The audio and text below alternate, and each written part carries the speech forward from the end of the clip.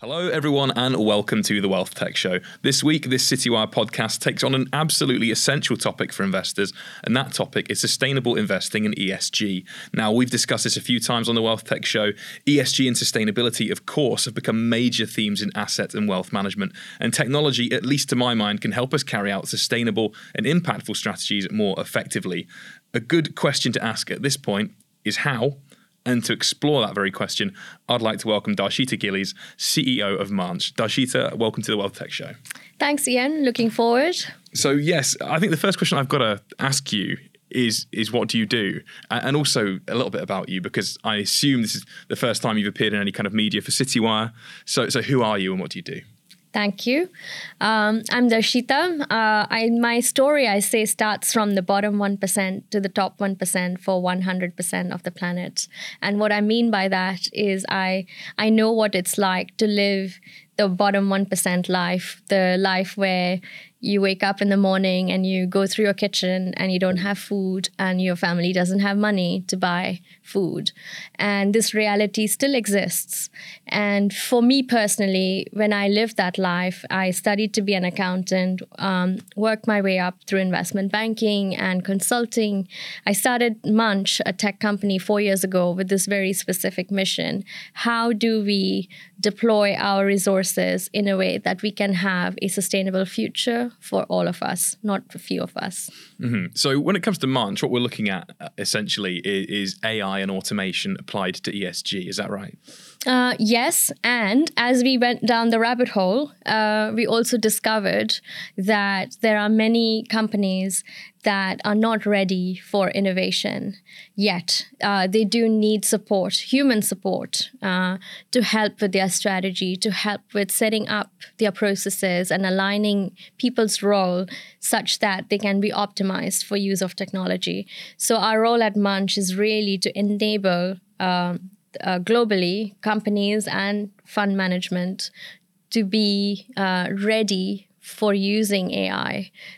So part of it is tech solution that you can use now, and part of it is services that enable you to get ready for tech in the time to come. Okay, fantastic. And we find that stuff so interesting. That's why it keeps coming up in the Wealth Tech newsletter that we have and also the podcast. So just a quick overview of ESG. I think everyone listening to this from the asset management space knows how big an area it is. But for some context, the ESG market is currently valued at $35 trillion globally. And it's forecast by Bloomberg Intelligence to rise to $41 trillion by the end of the year and $50 trillion by 2025. And in terms of profitability, the asset management industry earned $1.8 billion in fees last year globally, again, from sustainable funds, according to Morningstar. And we know there's interest here from the everyday person. So the FCA's Financial Lives survey found that 71% of UK retail investors want to invest in a way that is protecting the environment. So Darshita, how is tech improving the way that we're able to invest with impact and how we're able to measure the ESG impact of what's going on? Super. So maybe I'll break this question down into three facets. First is let's look at impact and ESG as two different things, because it's very easy to fuse the two together. So that's one. The second aspect, after we distill or break down ESG and impact, is let's take a look at it from asset management. And then let's take a look from companies and then take a look from investors' point of view, because each of them hold very different roles in the whole ESG movement. And the three, the asset manager, the company, the portfolio company, and the investor working together is key for us to see the end outcome that we want to see. So stepping back to ESG and impact. I always start my sentences by saying ESG is not a proxy for impact. So to maybe make it, to give a very simple analogy, is one of football and playing the game. So one is governance in terms of, do you have the right team? Do you have the right number of team members? Are they practicing every day? Sort of, going through the checklist is one thing. And then them going and playing the game and is another. So ESG and impact is a bit similar. ESG is literally requiring or it simply means that asset managers have checked that the underlying portfolio companies meet a certain criteria. For example, do they have environmental practices in place? Do they have a policy in place? Do they have people in place? But it does not mean that the company will do things that are necessarily going to have a positive impact on people or planet. So when we say the rise of ESG, if we say, for example, hypothetically, all companies receive 100% like green score on all ESG criteria globally, we still cannot say, therefore, it means we will meet our climate targets. So they're just not doing anything bad. Exactly. It just means they have the processes in place, and it does not necessarily mean they're following through those processes. So in my view, the ESG movement, if I can call it that, it's going to go through a series of iteration, and it will grow for sure, and it will also require a lot more scrutiny in terms of being able to measure more and more things that are of relevance and things that actually give us a real-time indicator of, are we on the right direction when it comes to investing resources. Mm-hmm. And when it comes to the artificial intelligence side of this, how does your technology help us identify which companies are doing things correctly? So we've applied tech in two dimensions. One is for the asset manager, and then the other is for the companies. For asset managers, we recognize that most asset managers are not going to just divest from their existing portfolio. In fact, the most meaningful and powerful thing they can do at this point in time is work with their portfolio companies and ensure that they start adopting greener practices. So the way they use the Munch engagement tracker is for them to be able to upload their portfolio and to get insights on which companies meet the ESG criteria and which companies don't. And with these insights, they can start creating meaningful interactions and gain meaningful commitments from the underlying portfolio companies. And they can track all this progress, and then they can report on this with a click of a button, which at the moment, 80% asset managers still use manual, ad hoc spreadsheets. Most of us are used to doing that, and is convenient and easy. But as the number of engagements rise on ESG, as the sector grows, these manual methods will not be tenable for large-scale investing. And that's what the Munch technology is ready for. Great. And so what's this user experience like? Is the idea to basically have a world of, a universe of thousands of funds, and then to be able to quickly filter things and say, I want something that is not involved in arms, for instance, or not involved in drugs, and is involved in this location, but not this location? Is that essentially where we're getting to? I think there are, for asset management, there are different lives or different cycles they follow. One is the due diligence, the pre-screening. So at Munch, we don't do that aspect of screening. There are many solutions out there where they can put their exclusions list and have a short list of portfolio companies or potential portfolio companies. Where the Munch journey begins for them is where they can once their portfolio is active, they can start tracking whether these businesses are keeping on track with the ESG criteria. They have early warning system, and they have a central place. So if the teams could be global and there could be multiple funds that they are managing, but the underlying portfolio is still the same. So instead of 10 employees trying to find, or 10 analysts trying to find a solution, they can actually go to one source of truth where they know the entire legacy of communication with a portfolio company in one place. Mm-hmm. And to what extent does your ability to measure companies depend on how tech-enabled they are? because you're saying, a lot of companies don't have AI, aren't automation enabled probably. Does that mean that those companies kind of slip underneath the radar and you can't really effectively judge how well they're complying with impact or ESG? Yeah, so the company challenge is two-pronged. We have on the one side large listed companies, and then we also have even more bigger market of private invested companies. When it comes to listed companies, the data challenge is becoming easier and easier. There are solutions out there with structured data that allow you to get information. Here, the challenge is not getting data. Here, the challenge is making meaning of that data.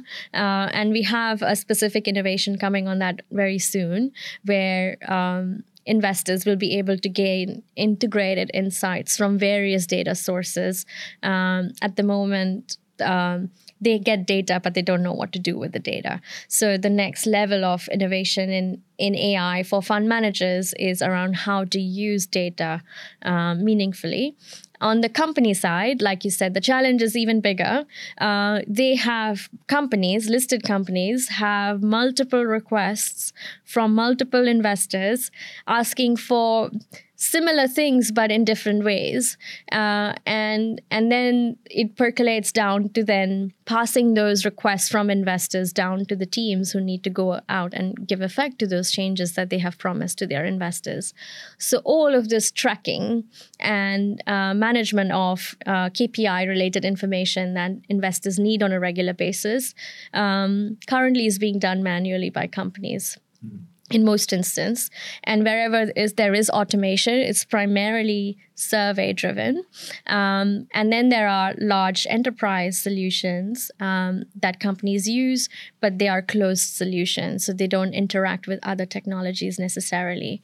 So we're going to see a whole burst of innovation on the company side where it's going to help companies streamline having a strategy around their ESG and sustainability, having the roles defined, and then having KPIs that they need to measure. And then these KPIs flow through to the investors at regular time periods.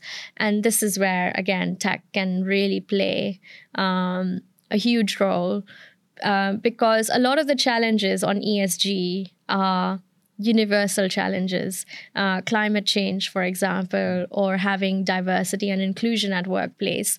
This is not something that one particular company needs to figure out and they need a specialist consultant to help them. These are universal challenges, and therefore technologies like blockchain and other decentralized solutions can really help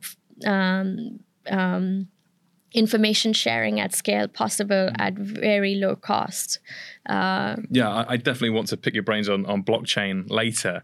But what you're talking about there, it sounds exciting if we nail it right. This idea that companies their reporting will be clearer. Asset managers and fund selectors will be able to easily identify who's actually doing right and doing what they say they're doing. But it is a huge challenge, isn't it? I appreciate that all the things we talk about on this show usually is a big challenge that someone's trying to crack. But another thing to throw, another spanner into the works, if you will, is subjectivity. ESG is difficult because there isn't one standard ESG measurement, is there? And people's views and ethics and so on are very subjective. So how do you navigate that? Do you take a house view on what ESG and impact looks like, or do you accept some kind of some kind of understanding that there's different ways to look at it? Yeah, I think you've hit the spot there in terms of the challenge, which is the definitions. We're definitely seeing a lot more scientific precision around the E of the ESG. So whilst, sort of the carbon trading rates for offset are changing, but it's a very small percentage of, what's required to be done in the E space. But we're seeing very clear definitions of what is Scope 1, Scope 2, Scope 3 emissions, how they're calculated, what's taken in, what's excluded. And having these kind of definitions helps the sector move forward, because then we know there is no gap for questioning, or there's no subjectivity involved. That said, S is the trickiest part. What's included in S and what's excluded is still highly subjective. But at the same time, we need to remember, like in financial services, we had a definition of profit that has evolved over time as our services have expanded and as globalization has made certain structures that require us to consider that before we didn't have to consider in the profit loss equation. I think it's the same with ESG. We're going to see evolutions of or versions of this precision coming over time. And I would say S is really the one that needs most input at this point in time. Yeah, I can totally see that being. It is often overlooked, isn't it? Because, as I say, the hardest thing to measure, the hardest thing to probably come up with big headlines on. Although we do our best, I assure you. Go ahead. I was just going to say, I think what surprised me when we were working with our clients on the S side is there is a lot of things companies do for their employees, for their communities. It's just that it's not being captured and tracked in the right way that enables them to say to share a confident story of their S aspects. During lockdown, for example, a lot of companies spend a lot of time investing in mental health resources. Many companies spend hours giving access to their employees to mental well-being or yoga or meditation or just creating hours for socials online. And I think these kind of events, programs, initiatives are not often measured as ESG, but they actually do count. And that's what we want. That's what we say in terms of at Munch. We don't have like, this is what ESG is. This is the Munch definition. What we try and do is bring out the stories from what's really going on and join it up so that it can be evidenced with data and can be proved that it actually forms part of a strong ESG practice at a company. Yeah, and where do you put a limit on the data sets? I ask because the example you've just given there is an interesting one. The idea of a company that does things like yoga and wellness sessions. And I agree that stuff is really good. But then if you look at the kind of textbook version of a bad modern office, they'll have bean bags and a ping pong table, but they expect people to work 12-hour days and things like that. So how granular can you be? I think there is possibility to be a lot more granular. The question is always, can all companies follow that granularity? Because if we draw a very granular baseline, it means a lot of companies will not be able to report on that baseline.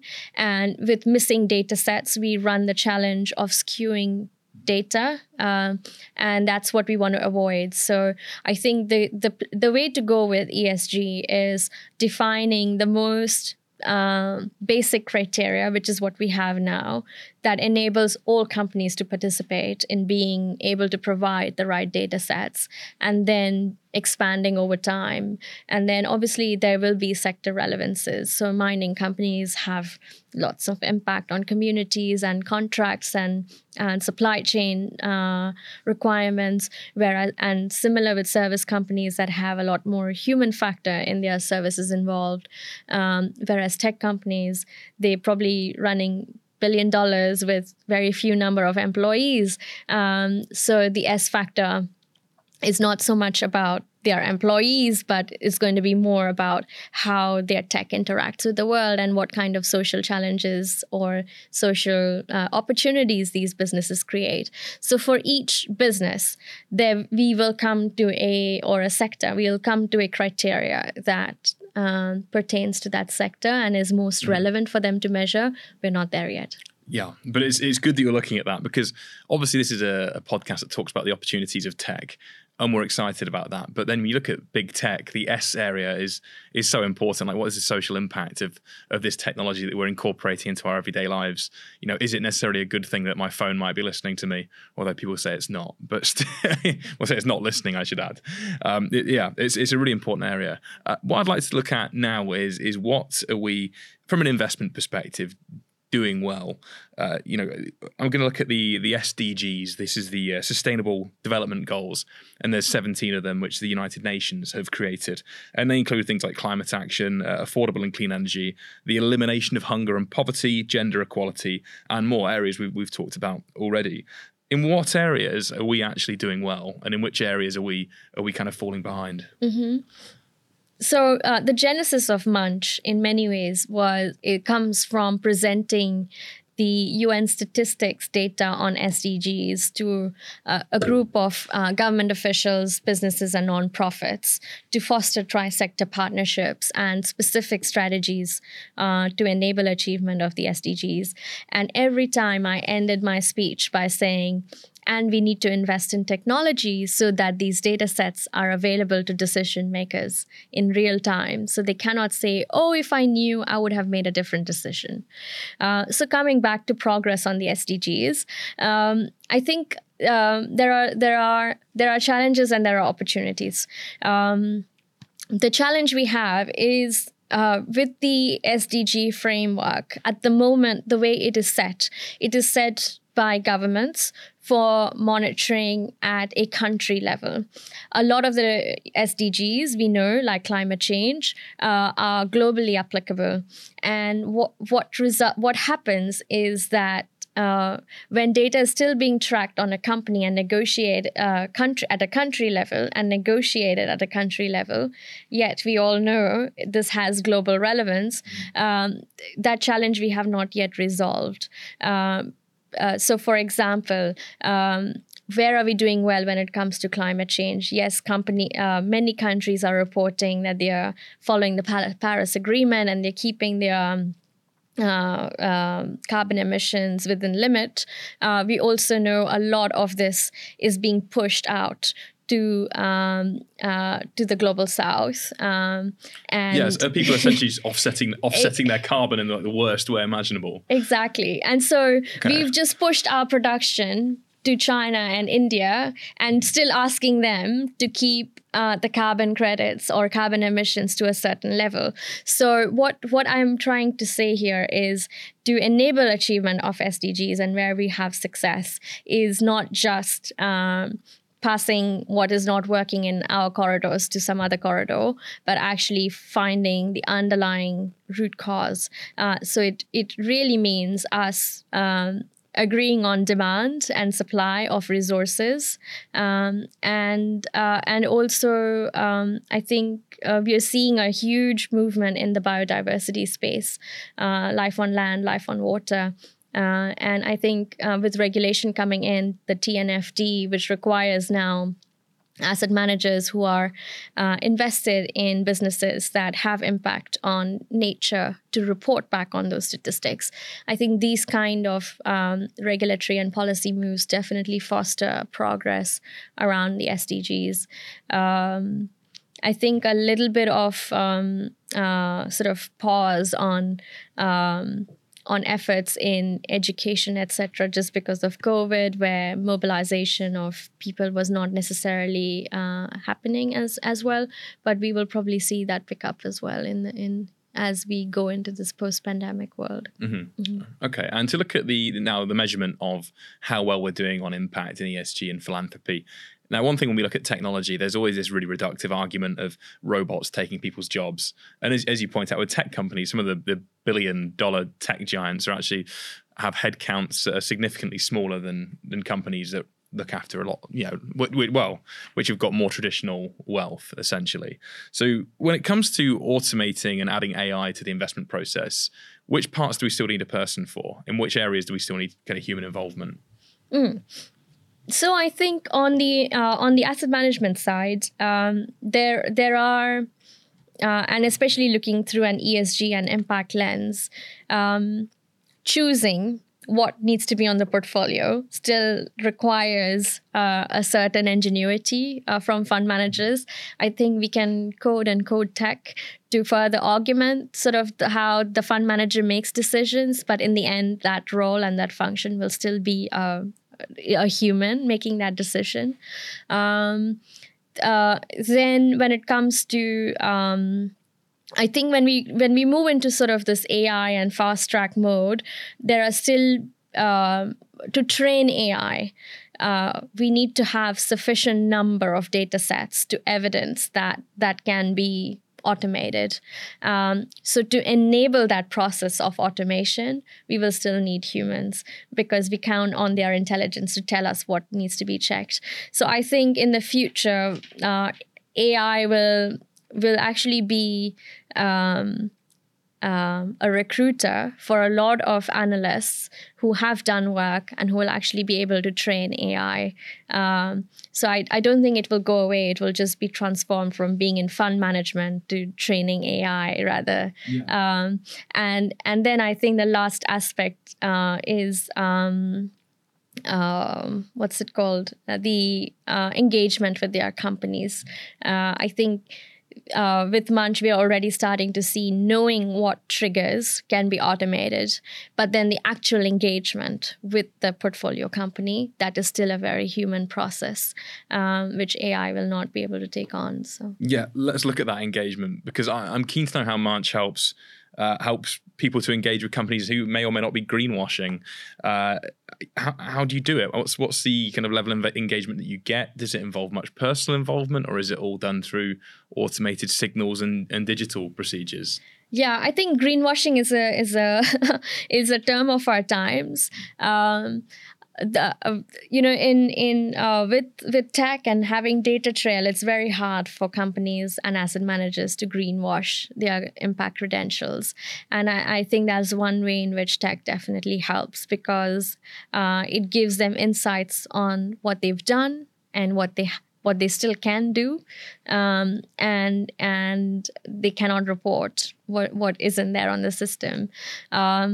So it's definitely something that the Munch solutions help. It helps companies as well, because in the end, investors are just communicating aggregated insights from their portfolio companies. What therefore is required is the underlying companies report this data well to their investors, and this is where we come and help companies. Our motto internally as a team is, let's make sustainability or impact and ESG easy and non-negotiable. So we go in with making sure that there is buy-in from the word go, and we're constantly working with the teams trying to take out their tensions and take out the things that are the most tedious and non emotionally rewarding for them, and try and automate those functions and ensure that the employees the companies have employed actually are using their strategic capabilities more than sort of doing mundane, repetitive tasks. So I was going to say, you've said mundane, repetitive tasks, which possibly answers a question I'm about to ask. But the question I was going to ask is, what parts of the process get automated first? The ones that are most defined. So, for example, we know about climate and climate data. Like I said before, many companies still track this data on spreadsheets, and that is not helpful. And then they need to send those data sets to various teams. So each time these spreadsheets get new versions, updated, etc. When you have a collaborative technology, anyone can enter data. Anyone who is given the role can validate that data. Anyone who has been given the role can review and report on that data. And all of these data sets are time-stamped. So there is, again, a clear data trail that allows you to have a full check. There are triggers in the system that allow anyone with managerial insight to know if certain data sets haven't come in. So all of these kind of things, before tech, they're all sitting on emails and spreadsheets. And with tech, they're sitting at a click of a button. Are you able then to easily identify companies that just aren't actually engaging properly with ESG? I think it is possible. And the reality is sometimes company, and this is what we've observed with companies, they have a genuine intention to make sure that they are up to speed, and they just don't have the resources. And we are seeing sort of a huge investment boost in the market with the rise of sustainability-linked loans. I don't think many companies are aware that they can actually finance some of their SDG impact ESG activities by procuring low-cost capital. So we help companies do that as well to make sure that they don't miss out, and because they didn't have the resource, they actually can get the resources. They can get their teams in ready and ready to deliver. So yeah, there is an information gap that keeps companies from being responsive rather than them just not caring. Mm-hmm. And one of the age-old debates around any ethical kind of investment, I'll use ethical rather than one of the many acronyms, is divestment versus engagement. Because some companies you could logically consume, you could logically kind of conclude have no interest in actually changing their ways. Does March take any stance on that? Are there any companies that you simply don't bother to engage with? Yeah, so we have taken consciously a very neutral stance, which is we don't say this is good or this is bad. We just say this is what the data says about this company. And that for certain investors, this is a no-go zone. And for certain investors, it's an opportunity. But at least they know they come to Munch to know what's there rather than to get the right list or the wrong list. Yeah. Okay. And I did say I would go back to you mentioning blockchain. And I was on your website a few days ago and saw, lo and behold, you've got some professional history in blockchain. Is that correct? Very briefly, yes. We started with the Munch solution, especially on the philanthropy side. We explored blockchain as we started. We just realized that it was very early stage and very early days to do any philanthropy solution around blockchain, because for the scale at which we were looking at, there are many silos in the philanthropy space that need to first be evened out for us to be able to scale technology at a global level. Mm-hmm. But yes, I think what interested me and fascinated me most about blockchain is its wide applicability in enabling sustainability across board. I think people have questions about crypto mining and how sustainable or not that is. I think that apart, that's just sort of one aspect or one sliver of sort of the ill effects or the possible negatives of blockchain when used in crypto and specifically for mining. There are many other proof of works that have evolved that are not as energy intensive, and we're definitely seeing uptake on platforms like Ethereum and others that are not as intensive with their energy consumption.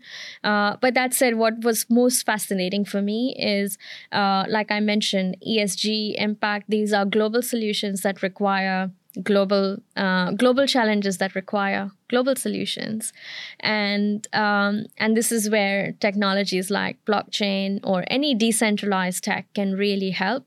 It should not be proprietary information for an asset manager to say, hey, we didn't invest in that company because they have supply chain issues.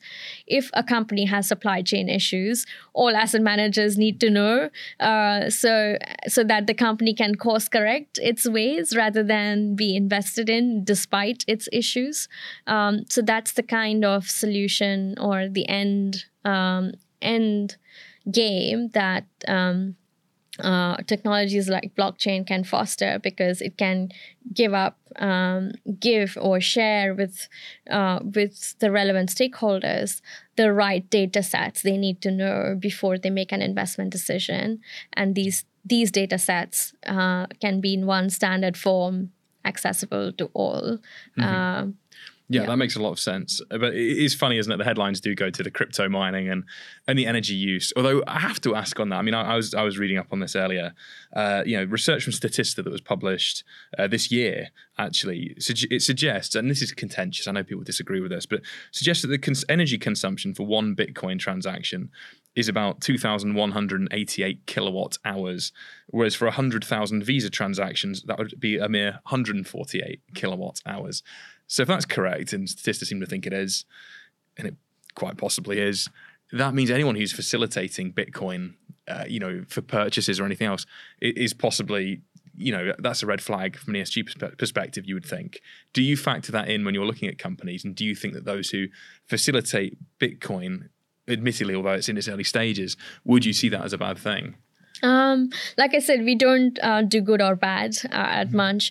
We just help companies track their carbon emissions. So when it comes to whether they use Bitcoin or not, question is going to be, do they have systems in place where they are tracking how many transactions they have versus on Bitcoin versus others, and what is their sort of sum total.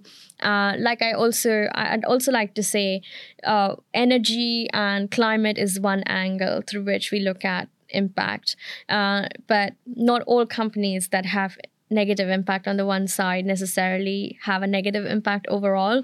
So when we look at organizations like Shell or BP, yes, of course, the fossil fuels, we know we need to transition out of fossil fuels, but at the same time, they employ over 100,000 people globally. So sort of flagging them as bad and sort of going into divestment from fossil fuels is not going to help us. I think it's the same. All challenges need to be weighed along with like a fuller perspective, and that's what we try to do our best, and that's what we are building ourselves for. Is we don't know the full picture. But we know there are a few basic things we need to measure. Let's start from that. And as we get new data sets, we build this body of intelligence together collaboratively with our partners, so that we constantly checking who's winning, who's losing, and how do we balance that act. I think the whole transition of our economy to sustainable finance, someone is going to lose and someone's going to win. I think the key is how do we transition such that people who are going to lose are held and transitioned well with us in the next era. Yeah, that's a great answer. And in fact, it's so good that you answered the next question that I had for you. So magic. That's very well done. Look, that is unfortunately we've got time for. But Perfect. Thank you so much for joining the Wealth Tech Show.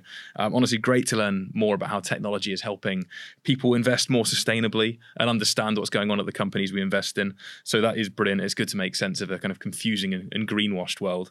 For everyone listening in, thank you for joining us. I'm Ian Horn, and this has been the Wealth Tech Show. Goodbye for now.